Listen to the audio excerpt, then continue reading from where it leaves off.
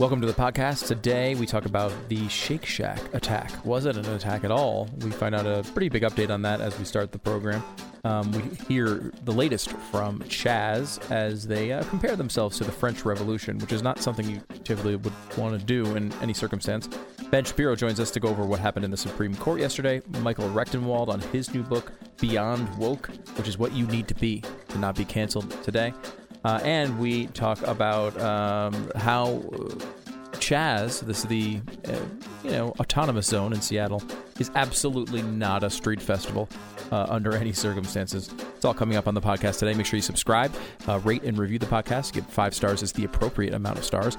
Also check out Stu Does America. You can subscribe right now there and get all these shows on YouTube. Just go to YouTube, go to our channels there, and subscribe as well.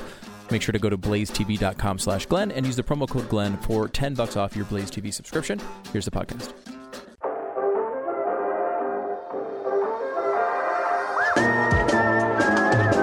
You're listening to the Best of the Glenn Beck program.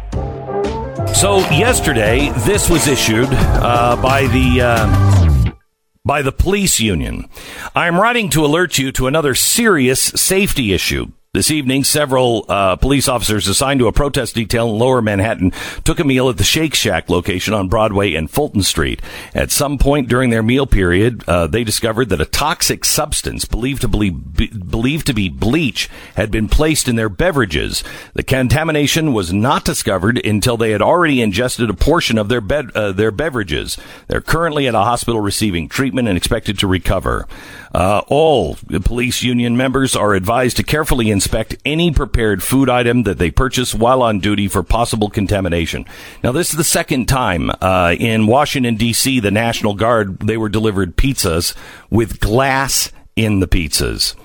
It is a sad day when our police can't even trust the food that they're eating.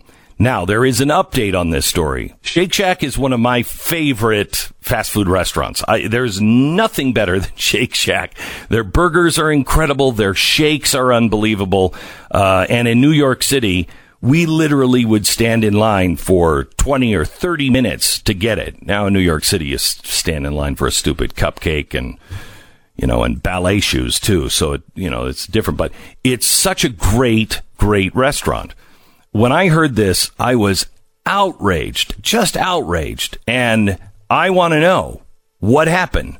Because if Shake Shack has employees that are doing things like this, I'll never eat at a Shake Shack again. And I'll encourage all my friends not to eat at a Shake Shack. Now, here's the update. New York PD finds no wrongdoing by Shake Shack employees after officers get sick from milkshakes. 3 New York City Department officers have been released from the hospital after getting sick when they drank milkshakes from Shake Shack Monday night. The shakes may have been tainted with bleach, according to the New York City Police Department. They launched an investigation after the officers fell ill and determined early Tuesday morning that there was no criminality by employees. This according to an NYPD detective. Investigators believe a cleaning solution used to clean the milkshake machines wasn't fully cleared and may have gotten into the officers' drinks. So it just happened to the officers, or did it happen to other people? And what a wild coincidence that is.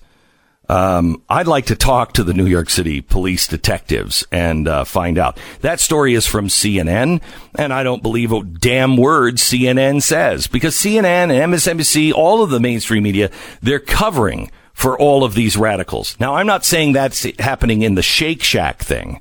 I believe that this story is most likely true, that there was just an accident that happened, but I'm not taking anything at face value anymore. Police officers, wherever you're eating, make sure it's a friendly place, and please check your food. I can't believe these guys are still on the job. I really cannot believe that our police officers are on the job. Thank you for that. We appreciate you. Know that the silent majority of this country stands with you. But I have to say something to the silent majority. Where the hell are you? Where are you? These guys are out risking their lives for us. And what are we doing?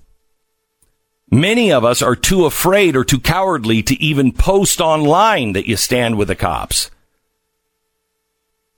I understand it's a scary world, but it's a scarier world without the cops. A much scarier world. As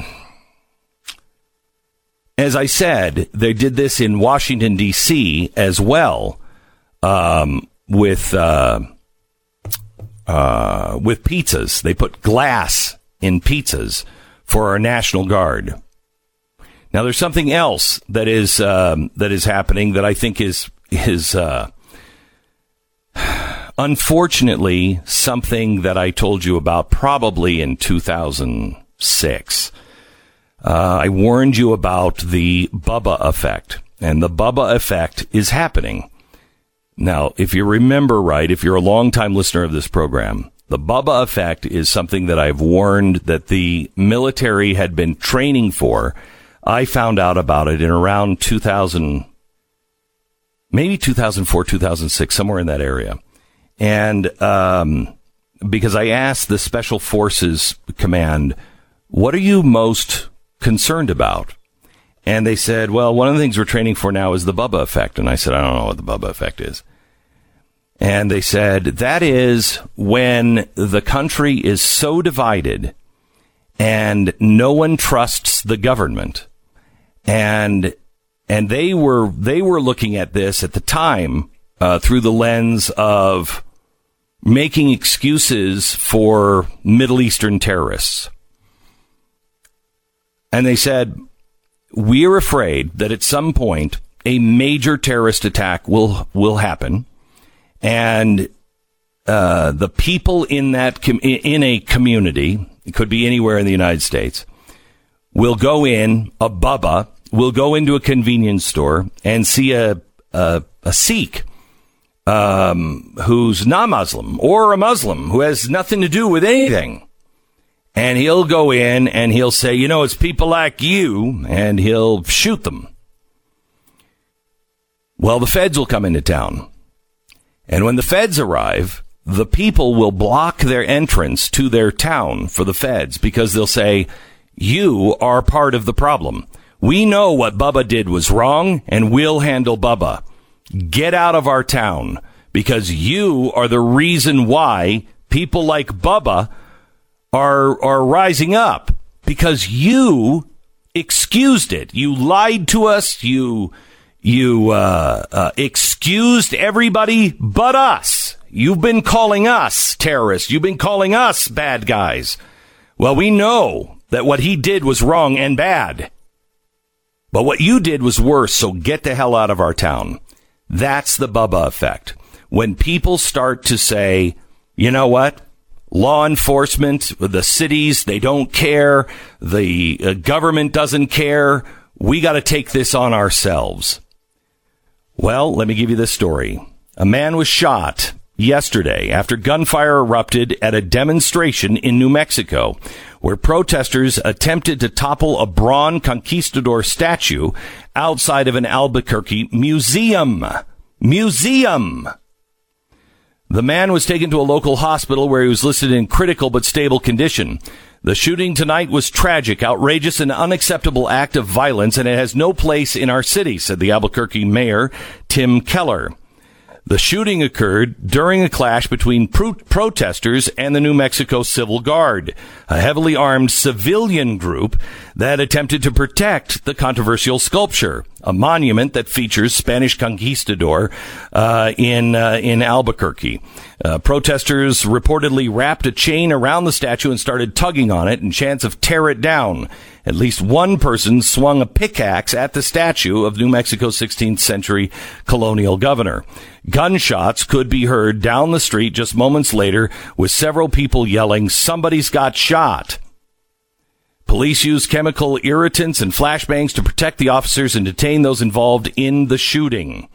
We're receiving reports about vigilante groups possibly instigating this violence. If it is true, we'll be holding them accountable to the fullest extent of the law, blah, blah, blah, blah, blah. Well, let me ask the mayor this. Where was the tear gas as they were doing this to the statue? Where were the police so they didn't tear this statue down from a museum?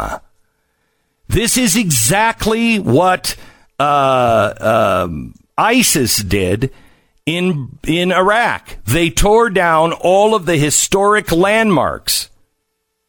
Now, those historic landmarks may or may not have anything to do with current Iraq, but they tore them down.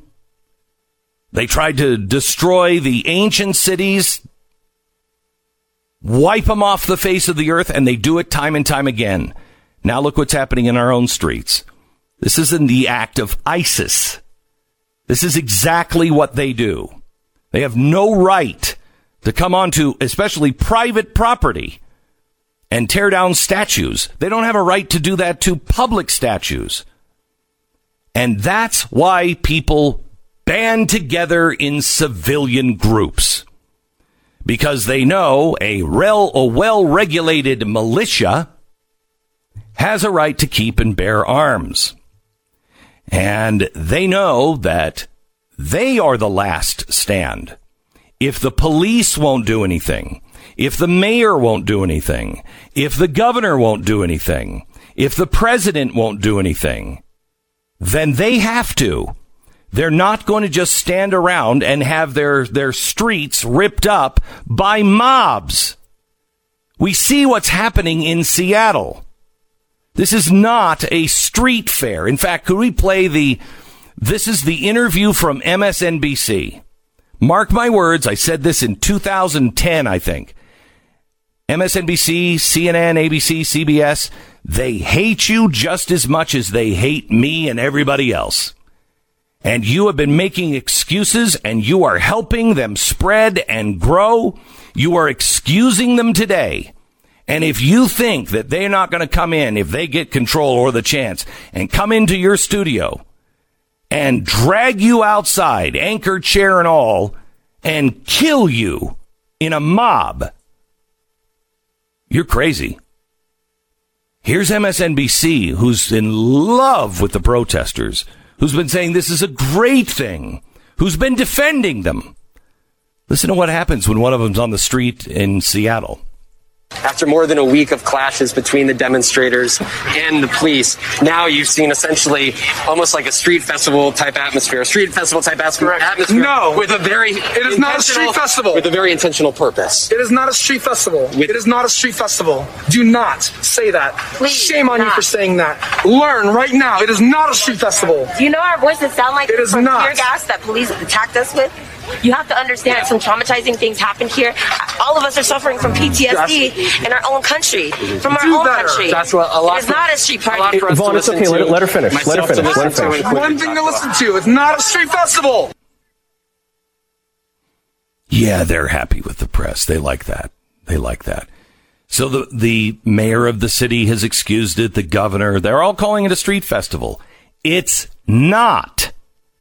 It is a takeover of an American city, 6 blocks of one of our largest American cities. It is destruction, mayhem, chaos, and violence at night. Oh, and then the kiddies come out and draw chalk outlines on the, they're not outlines? Oh, they're the full thing. And they do beautiful artwork on the sidewalks during the day. Meanwhile, the residents are terrified. Terrified. The businesses are terrified. I warn you, do not fall into the trap of becoming a part of the Bubba effect. This audience, I have said for a long time, is going to be responsible for saving the country. And I truly believe that. I believe you have listened and we have found each other for a reason, for a very long time. And you are going to be responsible for saving this nation from civil war, from chaos and revolution. But we have to be better than all the rest of it. You are a part of a very select group. You're here for a reason, and it is not for violence or chaos. It is to find a way through all of this so our Constitution is preserved. although I don't know what part of it's being preserved. You want to talk about hanging by a thread. Did you see what the Supreme Court did yesterday? This is the best of the Glenn Beck program.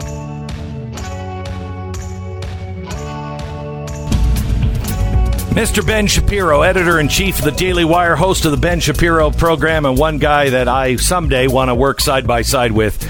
I think he is absolutely brilliant. Welcome, Mr. Ben Shapiro. How are you, sir? Hey, doing well.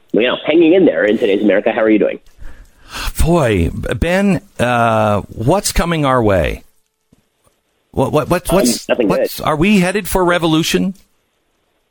I think that the idea of violent revolution is probably a fantasy, because I don't think that is something that most Americans are up for. But the idea that the country is coming apart at the seams, and that you're going to start to see greater divisions between states and then between states and the federal government is very real. And I think the way that you could end up with actual violence is when the federal government is taken over by members of the left, and they don't know what they don't know, meaning that they actually believe that because they've been so ascendant in both the cultural and the political spheres, that there is no breaking point, that they're just going to be able to push for full-scale societal change on every level, and that there will be no resistance to that. And they're going to come up against some hard truths if they start to do things that, for example, if you get into Beto O'Rourke gun confiscation, or if you get into shutting down religious schools, there's certain things that Americans just won't stand for, which is why, I hope that at some point it'll be everybody back away a little bit. But with the left pushing this hard, the real possibility of a countrywide division obviously is growing, and the left is not shy about kind of wanting it. I mean, as soon as Trump was elected, places like California, we're talking about secession. The problem is, if California becomes the entire federal government, then it's going to be a lot of people, on the right who are talking about, can we actually last as a unified country? Ben, I want to go to what the Supreme Court did yesterday, because they did a couple of things. And I think a lot of people who are conservative are torn on what they did to Title VII, because, most people, most normal people they don't have a problem with homosexuality as friends. We work with people. We know people. We like them. It's not a problem. I don't want to get into somebody else's business. But is this another jam down and another intrusion on businesses and religion? Tell me what you think of Title VII and what they did yesterday. So, to be frank, I've for a long time thought that Title VII probably is unconstitutional in its entirety. The idea that the federal government was ever given the power to invade private businesses and tell them who and who not to employ seems to me incredibly problematic just from a constitutional originalist level. Yes. Now, does that mean that I wouldn't have voted for the Civil Rights Act in its entirety? If I'm given the choice between voting for the thing or not voting for the thing, I vote for the thing. But Title VII has always been a real problem because, again, it intrudes into areas that the government ought not intrude. Remember, the big problem with segregation in general was the governments of states that were cramming down segregation, and that there were plenty of places in the United States that were desegregated by private businesses. I mean, the Greensboro protests over the lunch counters in Bloomington, North Carolina. Those particular in Greensboro, rather, those protests were private in nature and ended with the desegregation of lunch counters. So the notion that you had to force private businesses to desegregate is not true. What you actually had to do is stop the state from forcing them to segregate in the first place. So put aside the general objection to Title VII. The decision itself is nonsensical on the merits. I mean, Samuel Alito's dissent is a masterpiece. I mean, it goes for 100 pages, but it tears apart savagely the majority opinion. There's a good case to be made that the reason that Roberts joined this opinion is specifically so he could get Gorsuch to write it. And the reason that he wanted Gorsuch to write it as opposed to Ginsburg, for example, is because if Gorsuch writes it and not Ginsburg, if Ginsburg writes this thing, then religious liberty is in a lot more danger from this specific decision than if Gorsuch writes it. So that really is the question right now. Now, here's my view on a lot of Supreme Court jurisprudence in general. The Supreme Court tries to very often settle questions that are still unsettled, and that really ought not be settled by the Supreme Court. And that is this particular case. This is not within the Supreme Court's purview. And so there are a lot of people today who are celebrating, oh, look, it's a new America. We're all unified now because there's a top-down rule. Here's the thing. America is as politically divided as it has been certainly in my lifetime, and maybe in the lifetime of your listeners, including the 60s.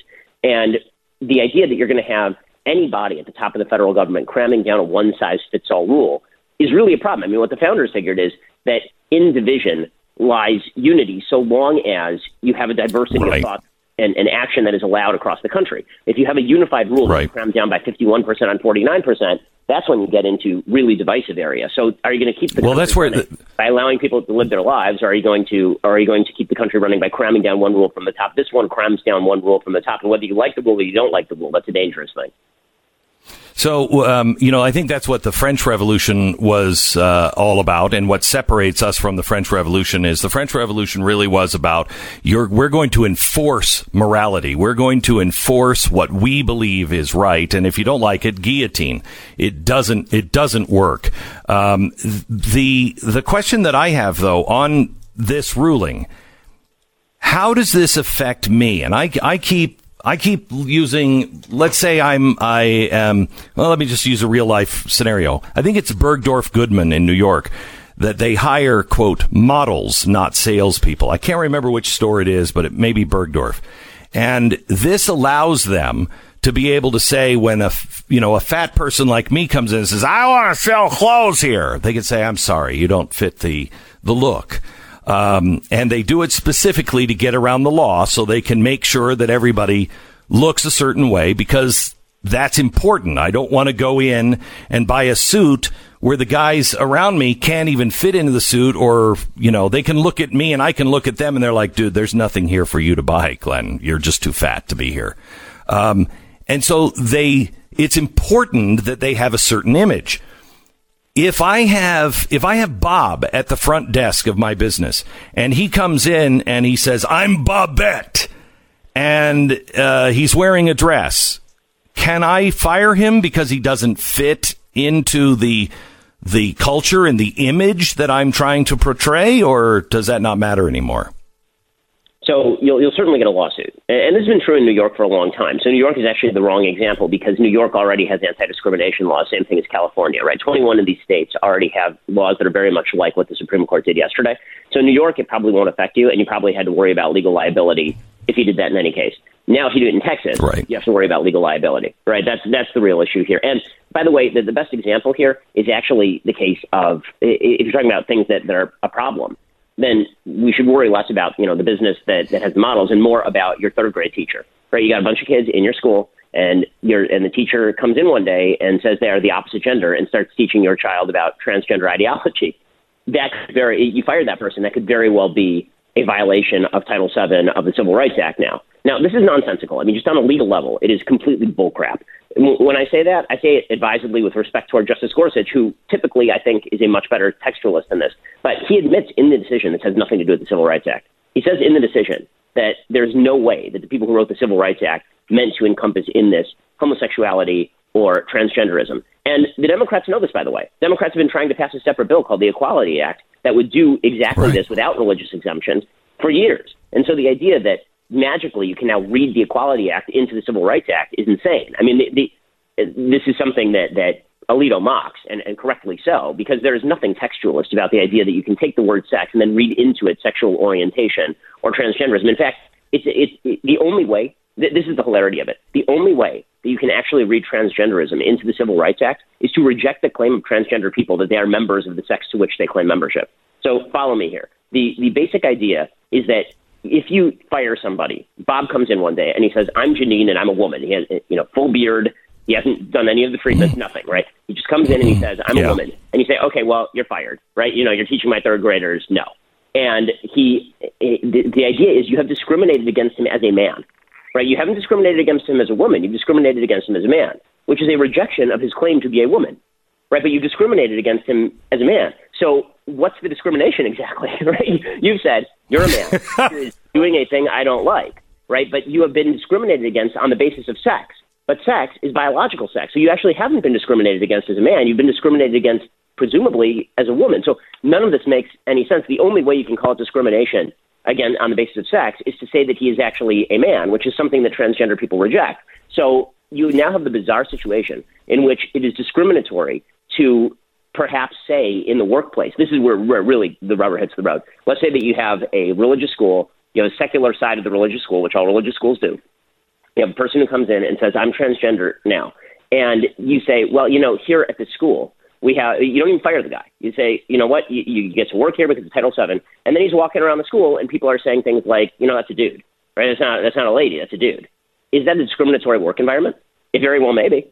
And it very well may be a work environment that provides legal liability. So now you get into free speech issues, right? You actually have free speech issues as to what you're allowed to say on this basis, because you're not sexually harassing anybody. You're just saying something that is factually true, but that may very well be sex discrimination under Title VII of the Civil Rights Act. It also provides serious problems for Title IX. So Title VII is now in complete conflict with Title IX. Title IX is designed in order to protect women, right? So Title IX says we're going to protect, for example, women's sports. Well, once you say that you're not allowed to reject transgender people for anything on the basis of their transgenderism, how do you have separate women's sports leagues and how do you fund them? How do you have separate women's bathrooms? How do you have separate women's locker rooms? Now, Gorsuch acknowledges that a lot of these things are undecided. He says, well, we'll save those for the future. Well, great. Sounds fantastic. Good. So, Good. he says, Good. He openly says, yeah. Sorry to interrupt, but I know I have a short period of time with you, and I want to get to one other question on the Second Amendment. But let me just end this segment with this question. Do you believe the protection for religious exceptions is strong? No one knows. There's the Religious Freedom Restoration Act, which basically grants you the ability, if you're a religious institution, to protect yourself, but that doesn't necessarily cover secular teachers in your employ. It also doesn't necessarily cover insurance issues. Gorsuch says that he hopes that the religious protections are strong, and he may have those leanings. Now, they've taken up a couple cases on some of these specific issues that are supposed to come down the pike next year, including broadening the ministerial exemption. And so my friend David French, who's a legal analyst with Alliance Defending Freedom, among other groups, he has suggested that what the court may be going for here is so-called fairness for all, which is sort of what they have in Utah, which is very strong workplace protections for transgender and gay people, but also a lot of exemptions for religious people. But who the hell knows? And, of course, that could basically change any time, because as soon as the Democrats get into office, if God forbid in 6 months, they just pass the Equality Act, they remove the Religious Freedom Restoration Act, and a lot of those protections are now gone. You're listening to the Best of the Glenn Beck Program. Welcome back to the program, Dr. Michael Rectenwald. He's got a new book out called Beyond Woke. Michael, I think you were the first guy to say this is a cultural revolution. This is a Maoist cultural revolution. And when you said it last year, I don't think I really connected it. But I just looked it up again this week. I'm doing some research for a special we're doing on Wednesday, and this is exactly the Maoist cultural revolution from the 1960s in China. Absolutely. Thank you for having me, Glenn. It's great to be here. Yeah, we're going through it. I mean, we see everything that the Maoists did. The Red Guards, they destroyed monuments, they destroyed churches, they destroyed small businesses, they tried to wipe out the national heritage, cultural memory, historical memory, the renaming of streets, the attacks on the privilege and authority figures, scapegoating social groups, ritual shaming of self and others, like the people kneeling and those who are asked to kneel, all this self-abnegation, all this is out of the Maoist playbook. It is absolutely incredible when you say that, because I think you said that a year ago, and now I see it happening. And I went back to look it all up, and it's identical. I mean, what are the odds that this is a coincidence? I mean, there are no coincidences here. These people have studied this material, but they've also learned it through this material all came through France in 1968, when the French student uprising was going on. They were reading Mao's Little Red Book. All of this stuff filtered into the Western left and has never left it. It's been there percolating. It's been there, gestating just under the surface. And you saw it coming out through Twitter mobs, stuff like that. And I said, this was really a cultural revolution on the way. And we see it happening. I mean, what we also see, similarly, we see the kind of funding from corporations who are unwittingly giving money to people. Basically, as Lenin said, the capitalists will sell us the rope to hang him with.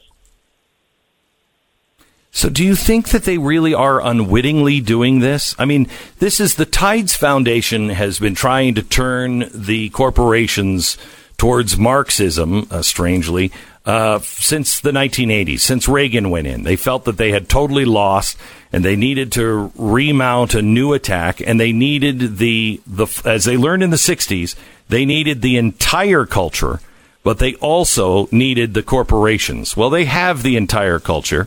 And now the corporations are in their pocket. Is it really unwittingly? I mean, how stupid do you have to be if you're Nike?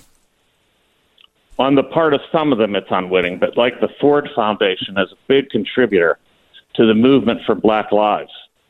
The movement for Black Lives is the umbrella group under which Black Lives Matter operates. Now, the movement for Black Lives says straightforwardly on their about page that they are anti-capitalist, that capitalism must be overthrown for justice.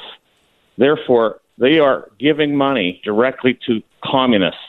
And this is very, very clear. But not every corporation that's doing this understands what's going on. I mean, you see small corporations here and there giving $300,000 to Black Lives Matter. They think they're doing it for good PR. Yeah, they think this is good PR and it's going to be good for business. But it's basically selling the rope with which they'll hang the capitalist.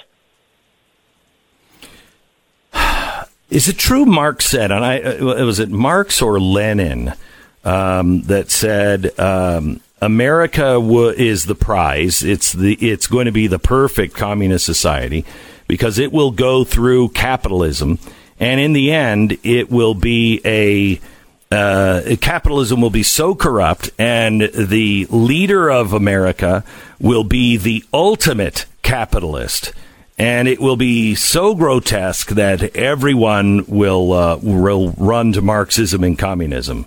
Is that true? Have you ever read that? That was Lenin, and it's true, but it didn't happen as they had planned. The working classes in the United States and much of Western Europe weren't down with it. Then the cultural Marxist revolution started with the Frankfurt School of Critical Theory, and they came over to the United States and seeded their ideas here. They said, if we can't, what's wrong with these workers? They're happy. They're happy consumers. They're imbibing the same material resources that the capitalist class is taking in. There's something wrong here, so we have to attack what the real roots are, and they started to go into matters like culture, like the family, like advertising. They saw advertising as duping the working classes.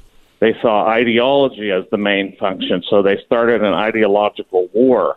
And that's what's been going on. It's been going on in the universities for 50 years, and it's finally taking some sort of roots, and the roots are finally, I should say, sprouting these weeds into the culture and into the popular sphere, and also into the political sphere, because we have many politicians from the Democratic Party buying into it and supporting it, and giving it their full endorsement. So it's been a long haul through the institutions, a long march through the institutions, which was the idea that was floated by Antonio Gramsci, the Italian Marxist, would be to wage an ideological war for ideological hegemony, or over complete dominance, and that's what they've been up to for 50 years. So, Michael, as I have studied revolutions, you need education, you need the universities, the academics, you need people on the inside of the government. You need the media, all these different things that you need. They've always had all of them. And they may even now, looks like they may have members in the Pentagon as well. Yes. Is there anything that you have seen in your studies? Like, we know that violence is part of it, and they're begging for violence. The left has been begging for the right to stand up and be violent, so the press could make us into monsters. What is the thing that, in retrospect, the people of China or people in revolutions could have done besides violence that we could still do to stop this? Well, let's start with Trump. How about an an anti-propaganda campaign? How about exposing the true underlying intentions of these people? I know he says Antifa is communist, but he doesn't prove it.